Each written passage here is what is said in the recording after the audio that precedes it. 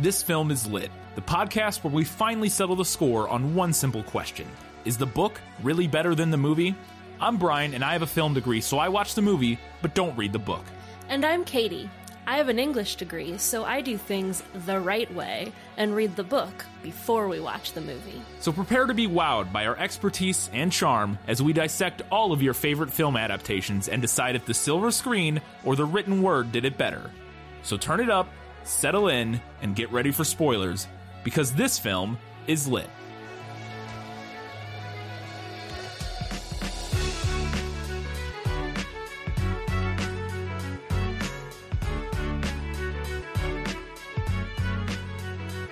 Have you ever thought what it might be like to be squashed flat by a pancake? It's Cloudy with a Chance of Meatballs, and this film is lit. Hello and welcome back to This Film is Lit, the podcast where we talk about movies that are based on books, and sometimes children's books, and sometimes very loosely based on, I'm going to go out on a limb and take a little stab in the dark here. Before we get started on this week's episode, we announced in our prequel episode, and we want to give a reminder here in our main episode, which we tend to have more listeners in, which makes sense. I get it. I don't listen to all the prequel episodes of all the podcasts I listen to, so I get it. We have a Patreon now. If you visit our Patreon, you can support us. We announced the levels in the prequel episode. They're actually slightly cheaper. We adjusted them before they even went live, really, technically. So the first level is $2. That gives you early access and ad-free if we ever do have ads on the show. Right now we don't, but you get it early access the night before. So this episode I will be publishing in the Patreon RSS feed when I get done getting it edited Tuesday night. Normally the episode will come out Wednesday morning. We've kind of shifted, also spoilers, we've kind of been shifting our production schedule to Wednesdays instead of Tuesdays. That's the $2 level. At the $5 level, you get all that per month. You get all that stuff, plus bonus content, which right now, the first thing we put out was a discussion on the first couple episodes of The Mandalorian and the first half of the first season of Dollface on Hulu.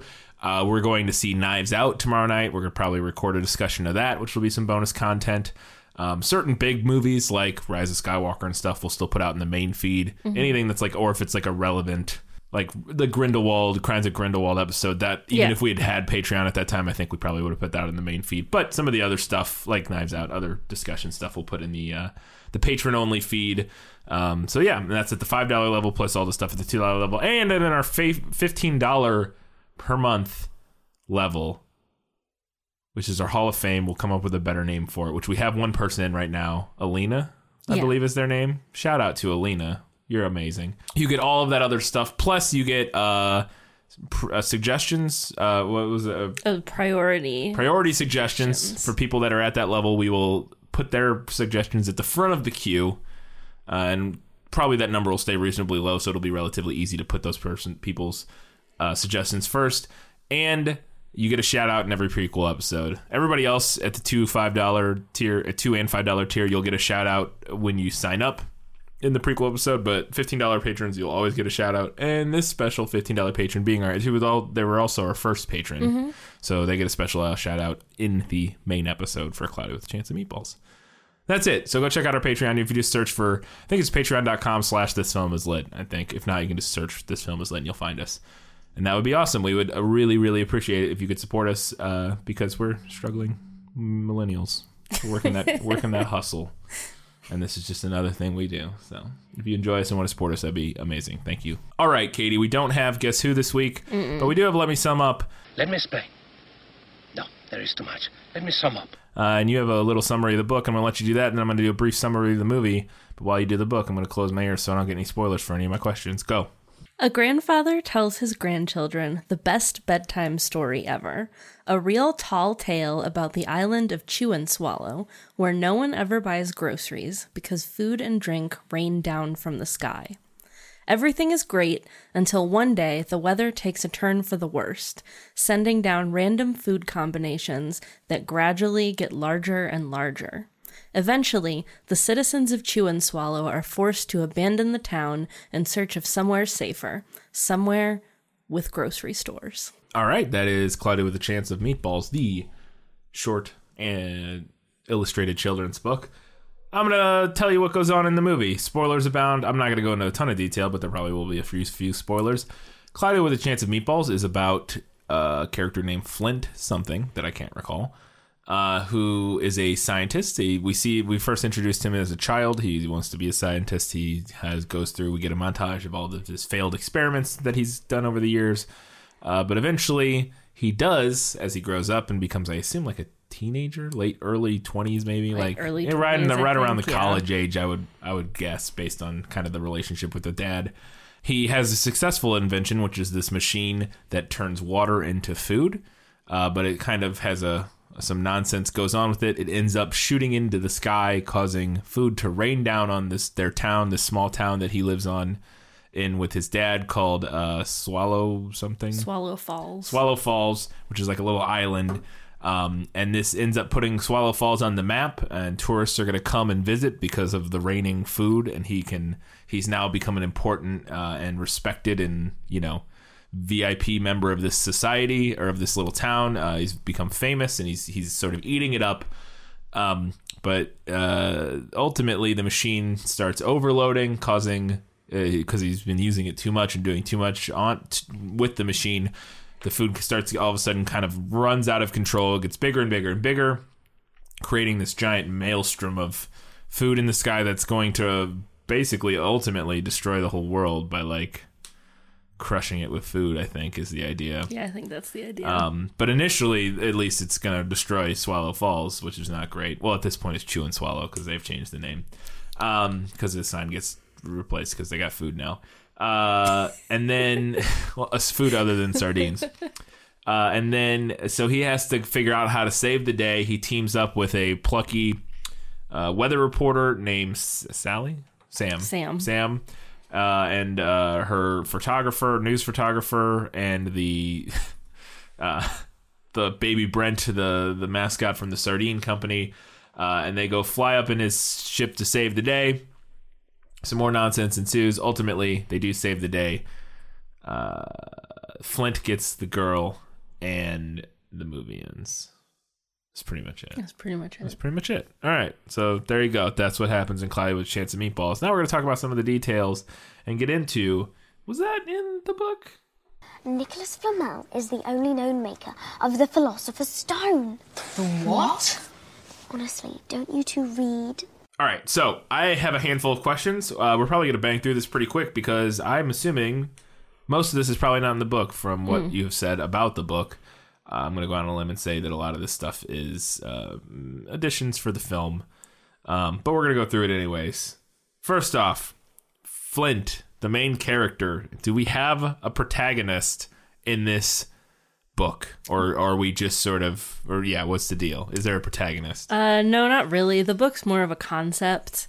It's a frame story. The idea is that it's a grandpa telling his grandchildren a bedtime story about a town where food rains from the sky. Does the grandpa have anything in common with Flint? No. Okay. All right, cool. Swallow Falls, the island town that is stuck eating nothing but sardines, is, I guess, one, is there this little island town that they live on, and two, does that island town eat nothing but sardines? It is an island town, but it's Chew and Swallow from the get-go. Okay. And it rains food from the sky from the get-go. Oh, spoilers for my later questions. Oh, sorry. All right. At least I assume that's spoilers. I think I asked it. Well, we'll see. So, okay, so the sardines thing, not a thing. Boy, all right. And this is kind of my follow-up eventually, once we start getting introduced to more characters like Sam Sparks, who is the weather person, Baby Brent, who is the mascot of the sardine company, and the mayor. Do we have any named characters that are persistent throughout this book? No, we don't. Okay. You know what's funny is that it sounds like this book doesn't have a story. It does not. It's funny because we were talking about in the prequel episode how the studio, that was their big notes for this film. I know, and I thought that was really funny when you said that, because the book truly does not have a story. The studio came down on them and they were like, you guys, this story's pretty weak. There's not enough of a story here. And they're like, yeah, read the book, probably. I mean, there's a story in this movie. I think, I don't know if, it's weird after watching it. I don't think I'd say that it doesn't have That like I mean the narrative's not particularly interesting. Like it's not particularly like novel or like right. You know. Yeah, it's not a lot going on with it, I guess was the point. Like it's just sort of a traditional like, oh, here's this character who wants to become, you know, well known for a thing. Thing gets out of control. He has to stop Thing. The end. Pretty much. Thing gets stopped. The end. Yeah.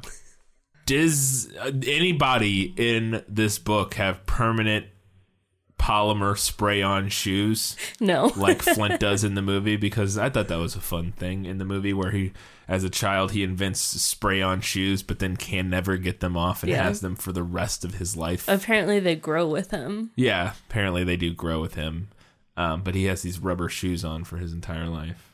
No, that's not in the book. Cool. You already answered it. So the food just naturally rains from the sky. Because my question was, in the movie, the reason the food starts raining from the sky is because this character's food creation machine goes haywire and launches up into the atmosphere and starts spewing out food. But that's not what happens in the book. No, the book doesn't explain why it rains food. Literally no explanation. No, it just rains food there. All right. In the movie, they deal with the leftovers on the ground because most of the people eat the food as it falls. But they deal with the leftovers by having this giant machine that like scoops the leftovers onto a plate and then catapults it into like a dump on the outskirts of the city that they've dammed up, which is terrible waste management. But it's part of the point. But because it comes back to haunt them eventually. But yeah. Is that happen in the book? Is there that machine? There is a machine that looks similar. Yeah. It doesn't. I thought I remember seeing an image, like in a social post or something. I posted okay, maybe that's why I thought to ask media. this, because I saw on social media that there was a post that looked like that machine exactly. It is that machine, but it doesn't launch the food in the book. They don't just like launch it into a dump or a dam. What do they do with the food? Or is that a later thing? Yeah, I'm going to talk more about that later. Put a pin in that one. Is there a Jell-O castle? Because in the movie, Flint creates a giant Jell-O mold castle for Sam because she says she likes Jell-O in the beginning. Yeah. And it's pretty dope. Other than the weird part where they like would die because she jumps into the swimming pool. There's like a horrifying shot in that moment where he like belly flops. And he like, oh, why'd I do that? And then we cut to an under the Jell-O, like under the pool shot, and she's in a cannonball stuck like 10 feet deep in the Jell-O. And I'm like, oh no. Oh no, you're just gonna die down there. Just gonna suffocate. This is like horrifying. And then they just cut away. I mean, I know it's whatever. She just swims out or whatever. But I was like, oh. Anyways. There is a picture in the book with a giant Jell-O, but nobody goes inside it. Okay. So it's not a castle. But inspired potentially by seeing the giant Jell-O. It is funny though, because I remember seeing a video about what would happen if you made a giant pool out of Jell-O. Mm-hmm. Some guy on YouTube did it. I think I watched that one too. I can't remember his name. He's a guy who was a former he worked for like JPL, the Jet Propulsion Laboratory. He's like a NASA guy who has like a YouTube channel. He's like an engineer. He has like a YouTube channel where he does engineering stuff now. And one of the videos he did, he filled a pool full of Jell-O, and you can't really swim in it. Oh, particularly. that's disappointing. Because it's either, if you get it thick enough, I don't remember. It's been a while since I watched it, but go watch. I think his name's like Mark something. Anyways. Yeah. Well, right, because it's not really a liquid. It's a very soft solid. Yeah, and if you get it to the point, then it's just kind of like a big cherry flavored or whatever flavored like pool with like gooey bits in it. Yeah. Which is kind of what happened. Anyways, it's an interesting video. If you go Google like Jell-O pool, but like there's probably a bunch of terrible like clickbait nonsense, but there's one guy, his name's Mark something, who's like an engineer who did it, and it was interesting. Go watch that one. In the movie, the food the problem becomes that the food just keeps getting bigger and bigger, and it's going to starts crushing things and accumulating in the sky and accumulating in the dump, and it's going to swallow up the whole town, and they have to figure out a way to stop it. Is there runaway giant food in the movie book? There is runaway giant food in the book. That's kind of where I hesitate to call it a story because, again, it's not really a story. Right. But that is kind of where the concept of the town of Chew and Swallow comes to a crest in the book, is that the food gets so big that it's causing a lot of damage. So obviously it's unsafe to live there at a certain point. Okay. Does the book have any sort of themes going on? And we'll get to this, I guess, ultimately, like in the later, like better in the book, better in the movie, and the final verdict of like what's better in each, and what the movie added and that sort of thing, and what you prefer and why. But are there any sort of interesting themes going on in the book? The one I specifically wrote down is that the movie has a couple pretty obvious themes about one seeking like popularity and the approval of others, which is Flint's whole deal is he wants to create something, not just to create something, but so that people like respect him and like him, and you know he's seeking that fame, which is one of the big themes kind of that the movie touches on. And then another one is the sort of theme of moderation, because like they all love the food at first and it's fun, but then like it keeps they love it so much and they want more and more and more that it like spirals out of control and starts crushing their houses and stuff. Yeah. Particularly the mayor, but everybody, like pretty much everybody. Any sort of themes or interesting things going on in the book? I would say no. The book is pretty short on themes.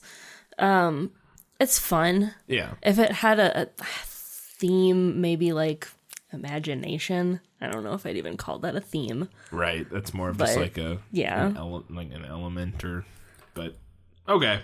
So yeah, so no, it's not really coming out to it's not a children's story like a Dr. Seuss or something. No, it's coming out to like coming teach you at a us lesson with some or kind of lesson. Okay.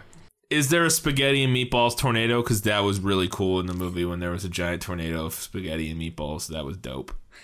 Kind of. There's a tomato tornado, and the illustration has like a definite Italian food vibe. But it wasn't a spaghetti tornado the way that it was in the movie. Gotcha. That scene, a lot of these scenes made me want whatever food it was, but that scene in particular really made me want spaghetti and meatballs.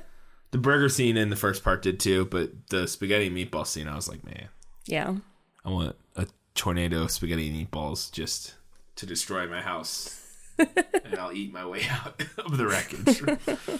Is the ending of this movie similar at all to what happens in the book? So we talked about it, but in the end of I talked about it in the Let Me Sum Up. But at the end of this movie, everything kind of spirals out of control. The food is going to destroy the town and eventually the world, and Flint has to save the day. While meanwhile, some of the village, like the people from the town, kind of make boats out of the food and then sail away to like evacuate the town.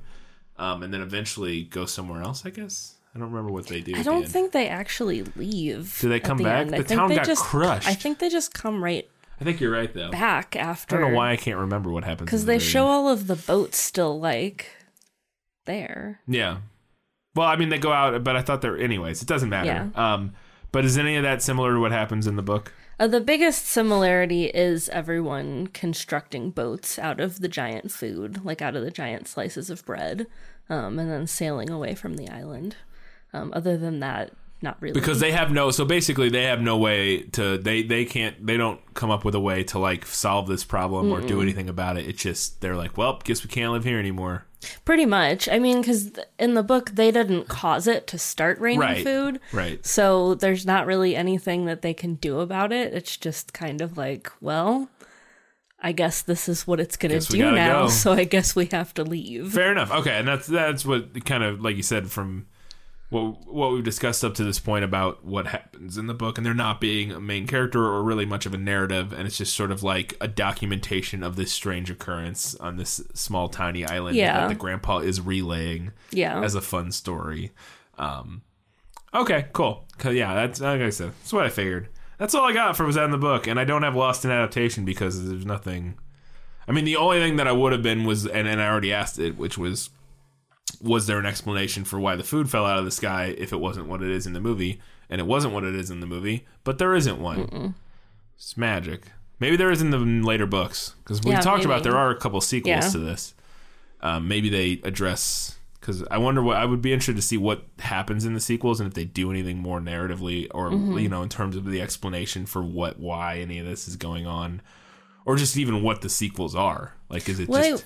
One of the sequels was called Pies Over Pittsburgh, I think. Oh, so it's spreading. Yeah, so maybe it spreads in the sequel. And then maybe they have to come up with a solution for it. Maybe it turns into a global warming metaphor come the later books. That would be interesting. Yeah.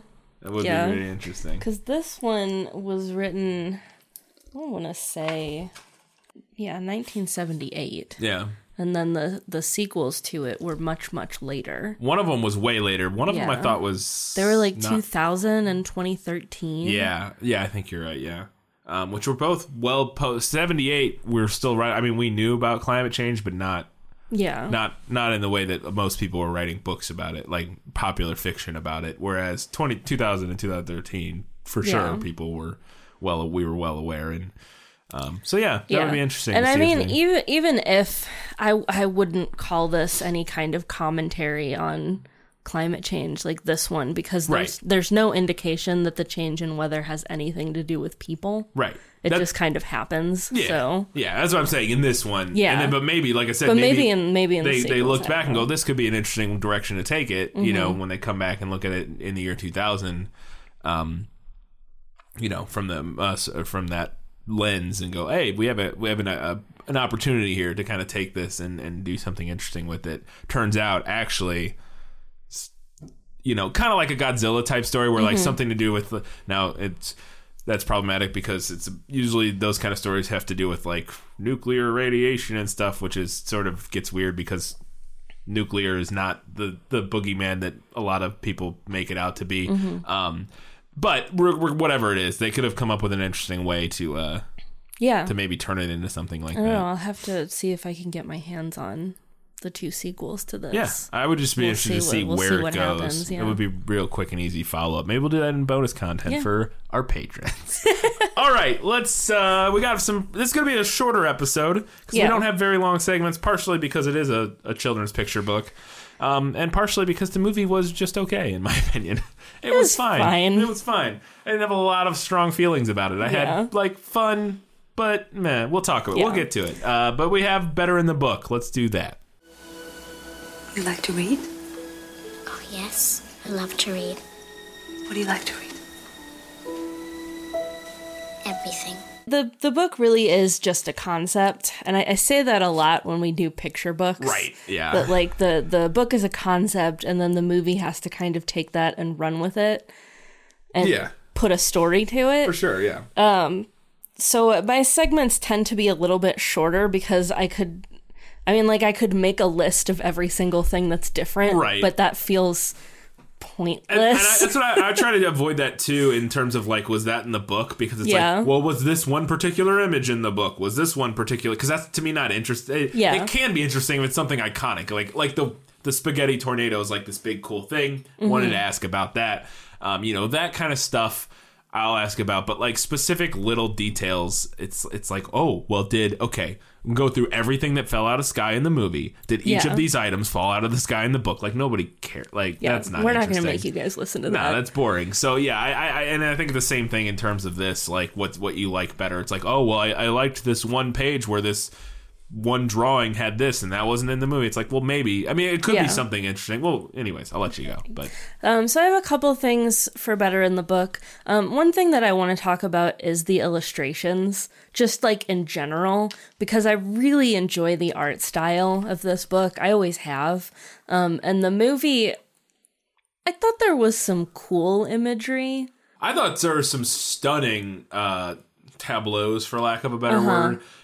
There's a couple really cool moments where, in particular, the big wide shots where the camera pulls back and we see like Flint standing in a corner, and then it's like this giant, like I think the tornado, the spaghetti tornado does that. I think the first shot where the clouds are rolling in after and the hamburgers are starting to fall. There's a handful of moments like that where these really cool wide vistas of like crazy color and like spiraling clouds and food that look really neat, and like when the ice cream ends up there's moments like that, but then there's other moments where like the character animations aren't particularly the animation interesting. Style I don't think is particularly interesting. It feels a little like they blew the budget on those like big like which makes sense for this movie, like they blew the budget on these big set pieces where where this is big, like at the end of the movie where there's the big thing of food and there's all this like lightning and nonsense going on, but then so they're like couldn't spend as much time animating or coming up with a particularly like interesting or like detailed character models and stuff like that. They're just kind of like fine. Yeah. Yeah. But I really love the illustrations in the book. I talked about it a little bit in the prequel. It kind of reminds me almost of like a comic book. Yeah. Or like reading the Sunday comics. Yeah. Where it's a lot of it is like ink lines and then there's color behind it. Yeah. And I really like the pages where it shifts from where the grandpa's telling the story and then it shifts into the town of Chew and Swallow. Yeah. And then back out again to the grandpa and the grandkids at the end. The way that it blends, I think, is really well done and creative. That's cool. Maybe you can post an example of that. Just like, yeah, is there like I'll a post some pictures. spread you could show on social for sure. media? Cool. So the movie adds an explanation for why there is weather food, which I like and I get.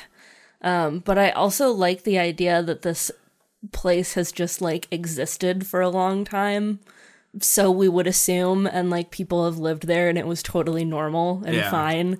Like they just lived in this place where food rains down from the sky for no apparent reason. Yeah. I think that's kind of an interesting, like I think the idea of like the rocket that shoots up into the clouds and then it makes it rains food. I think that's interesting, but I think the idea that this is just a place that exists is equally interesting. Yeah, it's also interesting. I think the movie tries to kind of do both by having the town be a place that exists that literally only has sardines as like the weird, and that's the thing that people just deal with, and that's like just their life, and they're like, whatever, we just only eat sardines or whatever, which is kind of interesting, you know, in like that surreal like it reminded me of something out of like Lemony Snicket or something, where they like go to a village. It's very Lemony Snicket. Right, where all like, we eat here is sardines. And and everything's gray. Yeah. So I get the commentary and the stakes of having them just like fling the leftovers away and it all piles up behind this dam. And I like that. I like that as a thematic element, but I also like what happens in the book, which is that they gather everything up and they feed all of the animals in the town. And then some of it they put into the ocean and they feed like the fish and the whales and things. And then the rest of it they put back into the ground and like fertilize people's gardens and whatnot. Why do they have gardens? It's I guess very for wholesome. Flowers. Yeah. It is wholesome. They have flowers. Yeah, that is wholesome. And it is a very, you know, it's what you would do if you were living in this place where food fell from the sky. Although, why would you need I guess... Why would you need farm animals if you have? Well, the pictures are cats and dogs. Oh, okay. To be fair, okay. I thought you were just. But I guess if you don't, I mean, why not have? We could just have farm animals as like pets. You could have them as pets. Fun. I guess that's fair. I've heard that cows are really sweet. That could be the case. That could be. I mean, I know. I also have heard that, but you could be right that maybe they just have them as pets. And like, if you have food falling from the sky, it seems wild. I mean, it's already unethical to eat animals, probably. Yeah, I mean, why would you if all your food falls from the sky? Why would you go about the whole ordeal of like butchering animals when it's just like, oh, a steak just fell out of the sky? Cool, great. Like if my steaks fell from the sky, I would be super thrilled because I mean, ethically, vegans, you guys are probably right, but you know, I'm lazy and bad. I'm a bad person, so that's that. That was it for Better in the Book. That was it. I mean, I just really like the concept of this, and like the idea that this town, prior to everything turning huge and like smashing things, had to have been like a utopia. Yeah, the greatest place. Yeah, like I mean, and what do you need money for? You don't. You don't. They were living in the Star Trek universe. Yeah. They're living gay space communism, where it's just. There is no money. Food. They have replicators. They basically have a replicator. It's just the sky just drops food on them. So yeah, they're and then they were like really responsible and wholesome about it. They were part of the Federation. The Federation would have landed and would have been like, "You guys, you're crushing it. We're out of here." Well, they wouldn't have landed because the Prime Directive, but they would have been studying them and they would have been like, "You guys, good job. We're out of here. Keep eating your sky food." All right, let's move on to Better in the Movie. My life has taught me one lesson, Hugo, and not the one I thought it would. Happy endings only happen in the movies. All right, so I have a couple things that I want to talk about here. Similar to the last segment, some kind of bigger general stuff. A story is a thing that the movie has. Yeah. The book is incredibly charming, but it is just a concept. The movie explains, i.e. science babbles, why it rains food. There's character development. Kind of. We'll talk about which it. Which is, there's at least an attempt, which is cool. Yeah. No, there is. There is character development. It's just in some ways more than others. Yeah. And I liked the thematic elements that the movie added as well. I liked the commentary on greed and like making more and more despite the consequences. Yeah. And I liked the father-son dynamic that was going on in the movie. I thought that was cute. I thought that was well done. I think that the movie did a good job with the father-son dynamic of striking a good balance of both of them needing to... It wasn't just like one person was right. Yeah, they needed to meet in the middle. Yeah, and which is not that like that's super uncommon, but you know, still thought it was pretty well done. I liked that they changed the tomato tornado to a spaghetti tornado. As much as I like the tongue twister of tomato tornado.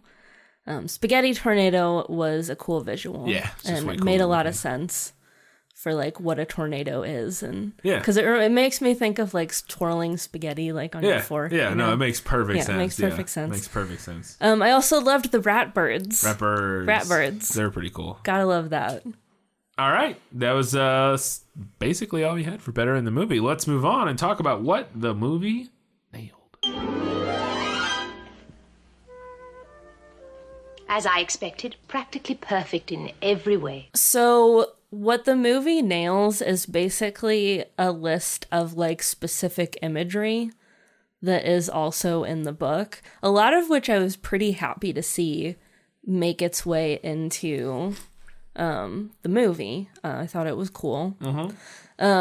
Pretty early on, like right after it starts raining food in the movie, there's an old guy with glasses and a mustache watching the weather report on the TV and holding an umbrella and a fork and a plate. Yeah. That is an illustration from the book. And then and then in the movie, he puts his umbrella down. Yeah. Unless this is a different guy, but I think it's the same guy. He puts his umbrella down and just puts his plate on his head. Yeah. Which I thought was funny. Pancake falling on the kid's face. Yeah, I called that one out. Yeah, because I saw that on the social media post. Is the kid looking like he got scalded by the... Yeah. But he's got his face... Or a couple kids get pancakes in the face in the movie, but one of them has his face out of the window of a car, and it made me chuckle. We talked about the cleanup truck with the giant fork and spoon and the plate. Looked exactly it looks exactly like it does in the book. Yeah. The giant Jell-O... in the book, it's like a Jell-O sunset. In the movie, I think it might have been sunrise. Yeah, I'm not sure. But there's a similar, there's a similar image where like it looks like it's rising up over the horizon. The restaurant with no roof. I was not going to ask about that, and then I forgot. The restaurant with no roof is from the book. The giant pancake covering the school, which I also posted on our social media. I thought that was from the book. There's an image of donuts rolling down the street. Yeah. In both the book and the movie. And then at the end when they escape on the boats I think are like bit for bit. Like they're made out of giant pieces of bread and then the sails are like bacon, peas, peas. Cheese and pizza. Yeah.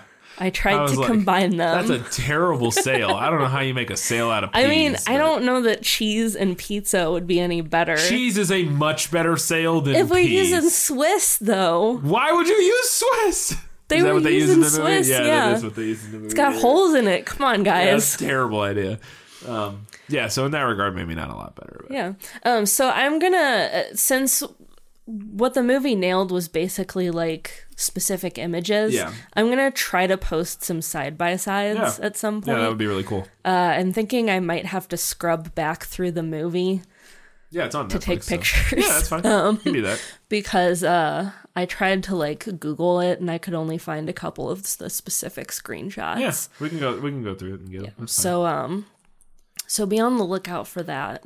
And I'll do some side-by-sides for you guys. Perfect. So that was it for the movie Nailed It. We've got a few odds and ends before we get to the final verdict.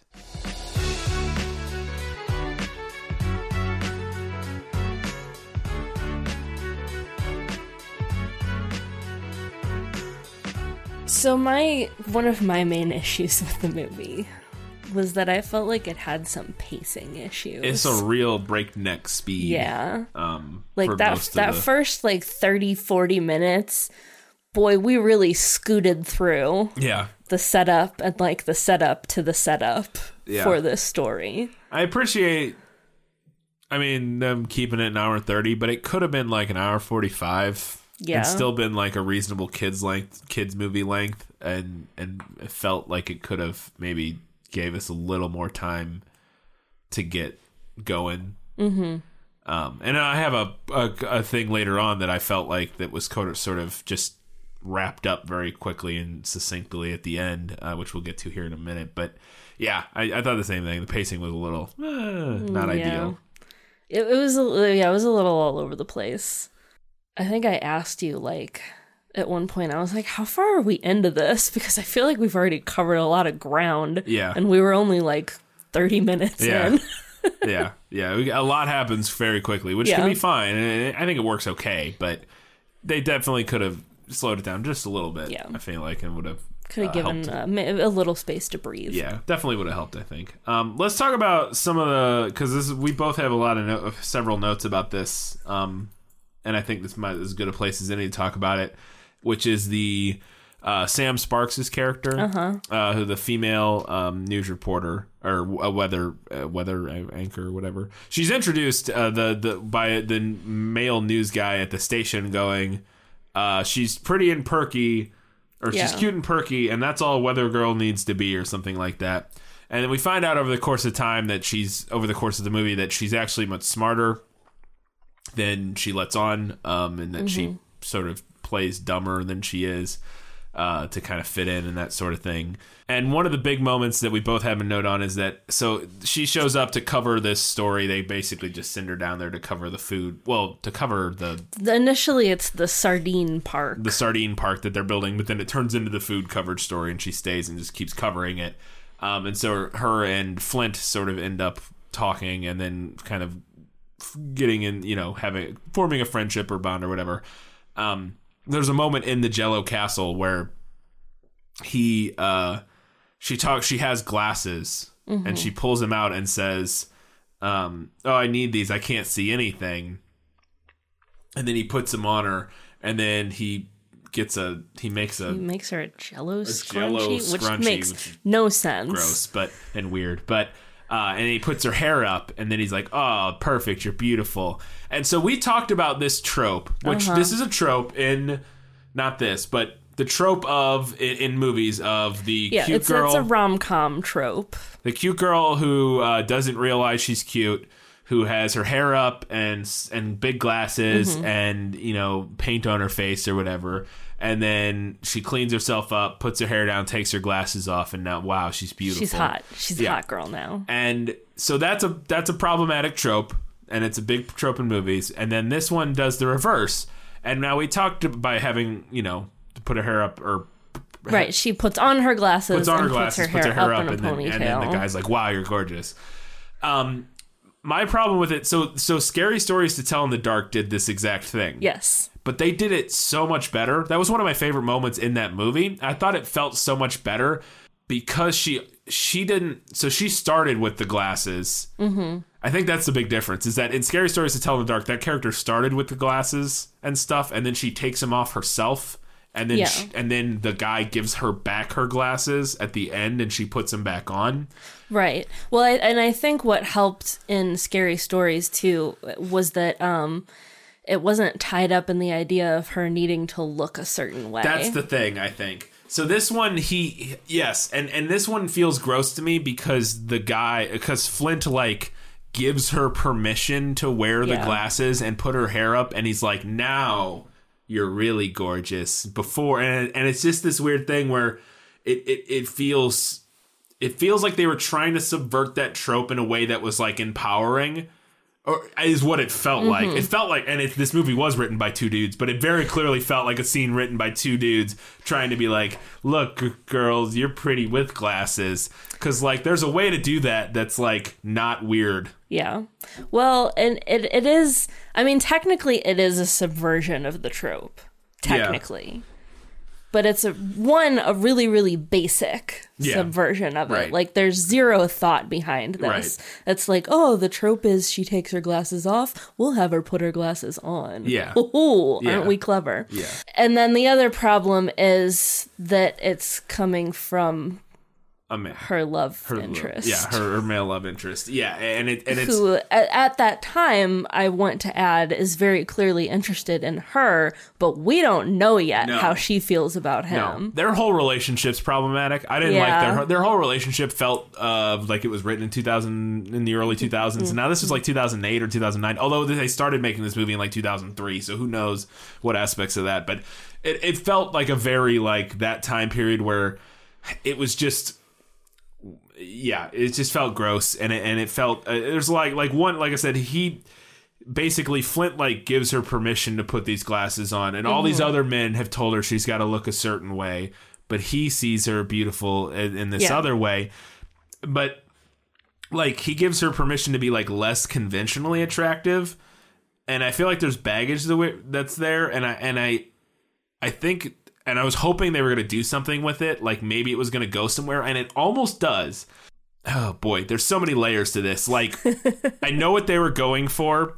But I think what they're going for was a very 2007 and, like, male written way of, like, female empowerment. Of, like, oh, you don't have to be the beautiful, gorgeous women that men demand you to be. You don't have to pretend to be dumb. But... she can also like I would have liked but it also feels like they did that by having a guy tell her that as opposed to her realizing that is what the weird like gross part of it is. So like that doesn't feel any more empowering. It's just a different guy telling her how to be basically. Yeah. So it's like, okay. There's not really a difference there. No, there's not a difference there. And they thought they made a difference. That's the thing. And that's what feels even weirder and grosser about it is they felt like they made a difference. And now it feels like they've come a long way in their writing and their thinking since then because I got none of those vibes really from Into the Spider-Verse, which they wrote. And they don't really go into it's a little bit different. But their relationship between... Miles and what's her name? Gwen felt a lot better in Into the Spider-Verse than this one did. And I think the other thing too is that it also sort of unconsciously reinforces the idea that you can't both be smart and attractive. Yeah. Not to say that she isn't attractive with the glasses, but like that there's some sort of like you have to fit into one of these molds. Like you can only be like conventionally attractive and dumb or like you can wear glasses or you can wear glasses and be smart. Like you can't like be conventionally attractive and be smart or what, you know what I mean? Like it just feels like this weird like shoehorning no matter like putting women into this weird mold no matter how you do it, whereas it's just like let her decide how smart she is and or not how smart she is, but you know what she wants to look like. And I was really hoping that we'd get to the end of the movie and she would go, I actually prefer not wearing glasses. Yeah. Or something like that. You know what I mean? Like he's like puts them on her and she's like, oh, and then like maybe it's a give and a take in that regard to where like he kind of opens her up to the idea that you don't have to pretend to be dumb or whatever. Like that's, but then she goes, yeah, but I prefer like my hair down and to now or something, just so it felt like she had more agency like than she seems to. Because, and that's where I was hoping we would get more of later in the movie, which we don't get a ton of, is she calls him out a couple times because Flint is like the epitome of the adorable misogynist in this movie. Yeah. Which there's a great video, I think it's Pop Culture Detective, I can't remember who it is, who did a video about Big Bang Theory, about that trope.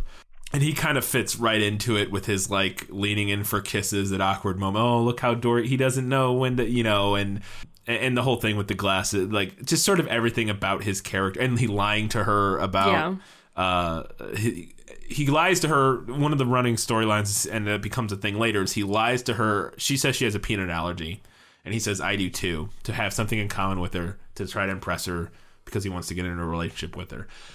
And at the end of the movie, and this is what was really disappointing to me, they come to a place that in this big maelstrom of food or whatever that has like peanut brittle. And she's like, well, neither of us can go down there because of where our peanut allergies. And he goes, well, actually, I lied. And she immediately is fine with it. Yeah. she's like, hey, she says something. She calls him out a little. Like I feel like the harshest she gets, she says like, did you really think that was gonna make me like you or something like that? Yeah, that's what it is. She goes, did you think that was gonna make me like you? And then he goes, oh, I don't know. And then he goes down in the hole, and then he confesses his like for her. He says he likes her, and she immediately is like, yeah, I like you too. And it just feels like there's no like repercussions for the moment of him having lied to her about this thing. She's just like, oh, that was gross. And the other moment that I thought was weird is that there's the moment where he says ladies first when they're like jumping out of the flying car or whatever. And she gives him a look like, and again, it's one of those moments that the writers felt like, nice, girl power. But then like there's no commentary. She doesn't call him out. She gives him a look, but it's all very subtle and like and I'm like, okay, so if your goal was to do this like subtle critique of like this misogyny thing he's got going on, why be so subtle about it in this kids movie when everything else is so overt?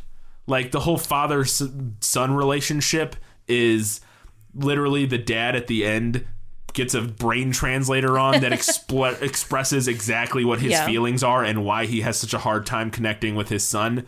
But then we're gonna like do this vague, limp-wristed critique of... You know why. Yeah, no, I know exactly why. I'm just saying that was like very disappointing, and it was detracted from the movie for me just because it just felt so wishy-washy, and like it's the same thing it's what you said earlier, where it's like you can see they're trying to be like vaguely progressive, but also like I think they wanted the cookie for doing that, right? But they didn't necessarily want to put the work into developing that element of the story. Right. I think, I think it's that. And I also think it's, like I said, I think it's like, well, they would, if you asked them that in the moment, they would go, well, we don't like when a movie gets super preachy and comes out. And if, like, it would have felt weird for her to come out and be like, dude, you're being an asshole. Or, dude, you know, like if she came out and called out his like weird sort of innate unconscious misogyny that he's got going on over the course of this movie. If she came out and called it out,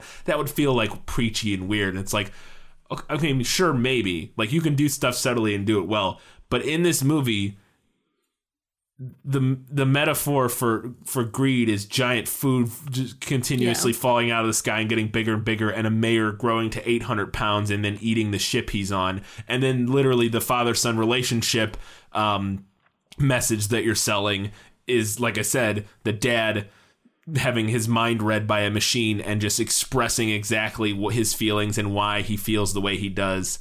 Nothing else is subtle in this movie. Why would that be the thing that's subtle? Yeah, it's yeah.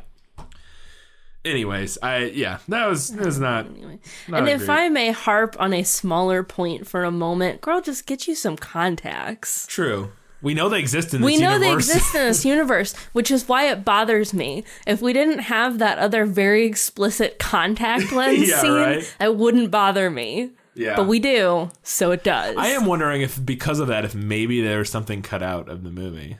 Like, maybe she does just get contacts eventually later or something. Yeah, maybe. Or, who knows? I don't know. Because it is such a specific reference, because Mr. T, policeman, is like, contact lens, and then... She just is blind. Yeah, she just walks around without her glasses on, not able to see. Yeah, and she's not stupid. That's the thing. It's like she's not a dummy. Yeah. Like she knows contacts exist. She could probably make her own contact lenses based on what we hear her say in this movie. Yeah. Maybe she doesn't have health care. Yeah. That very likely. Working as a...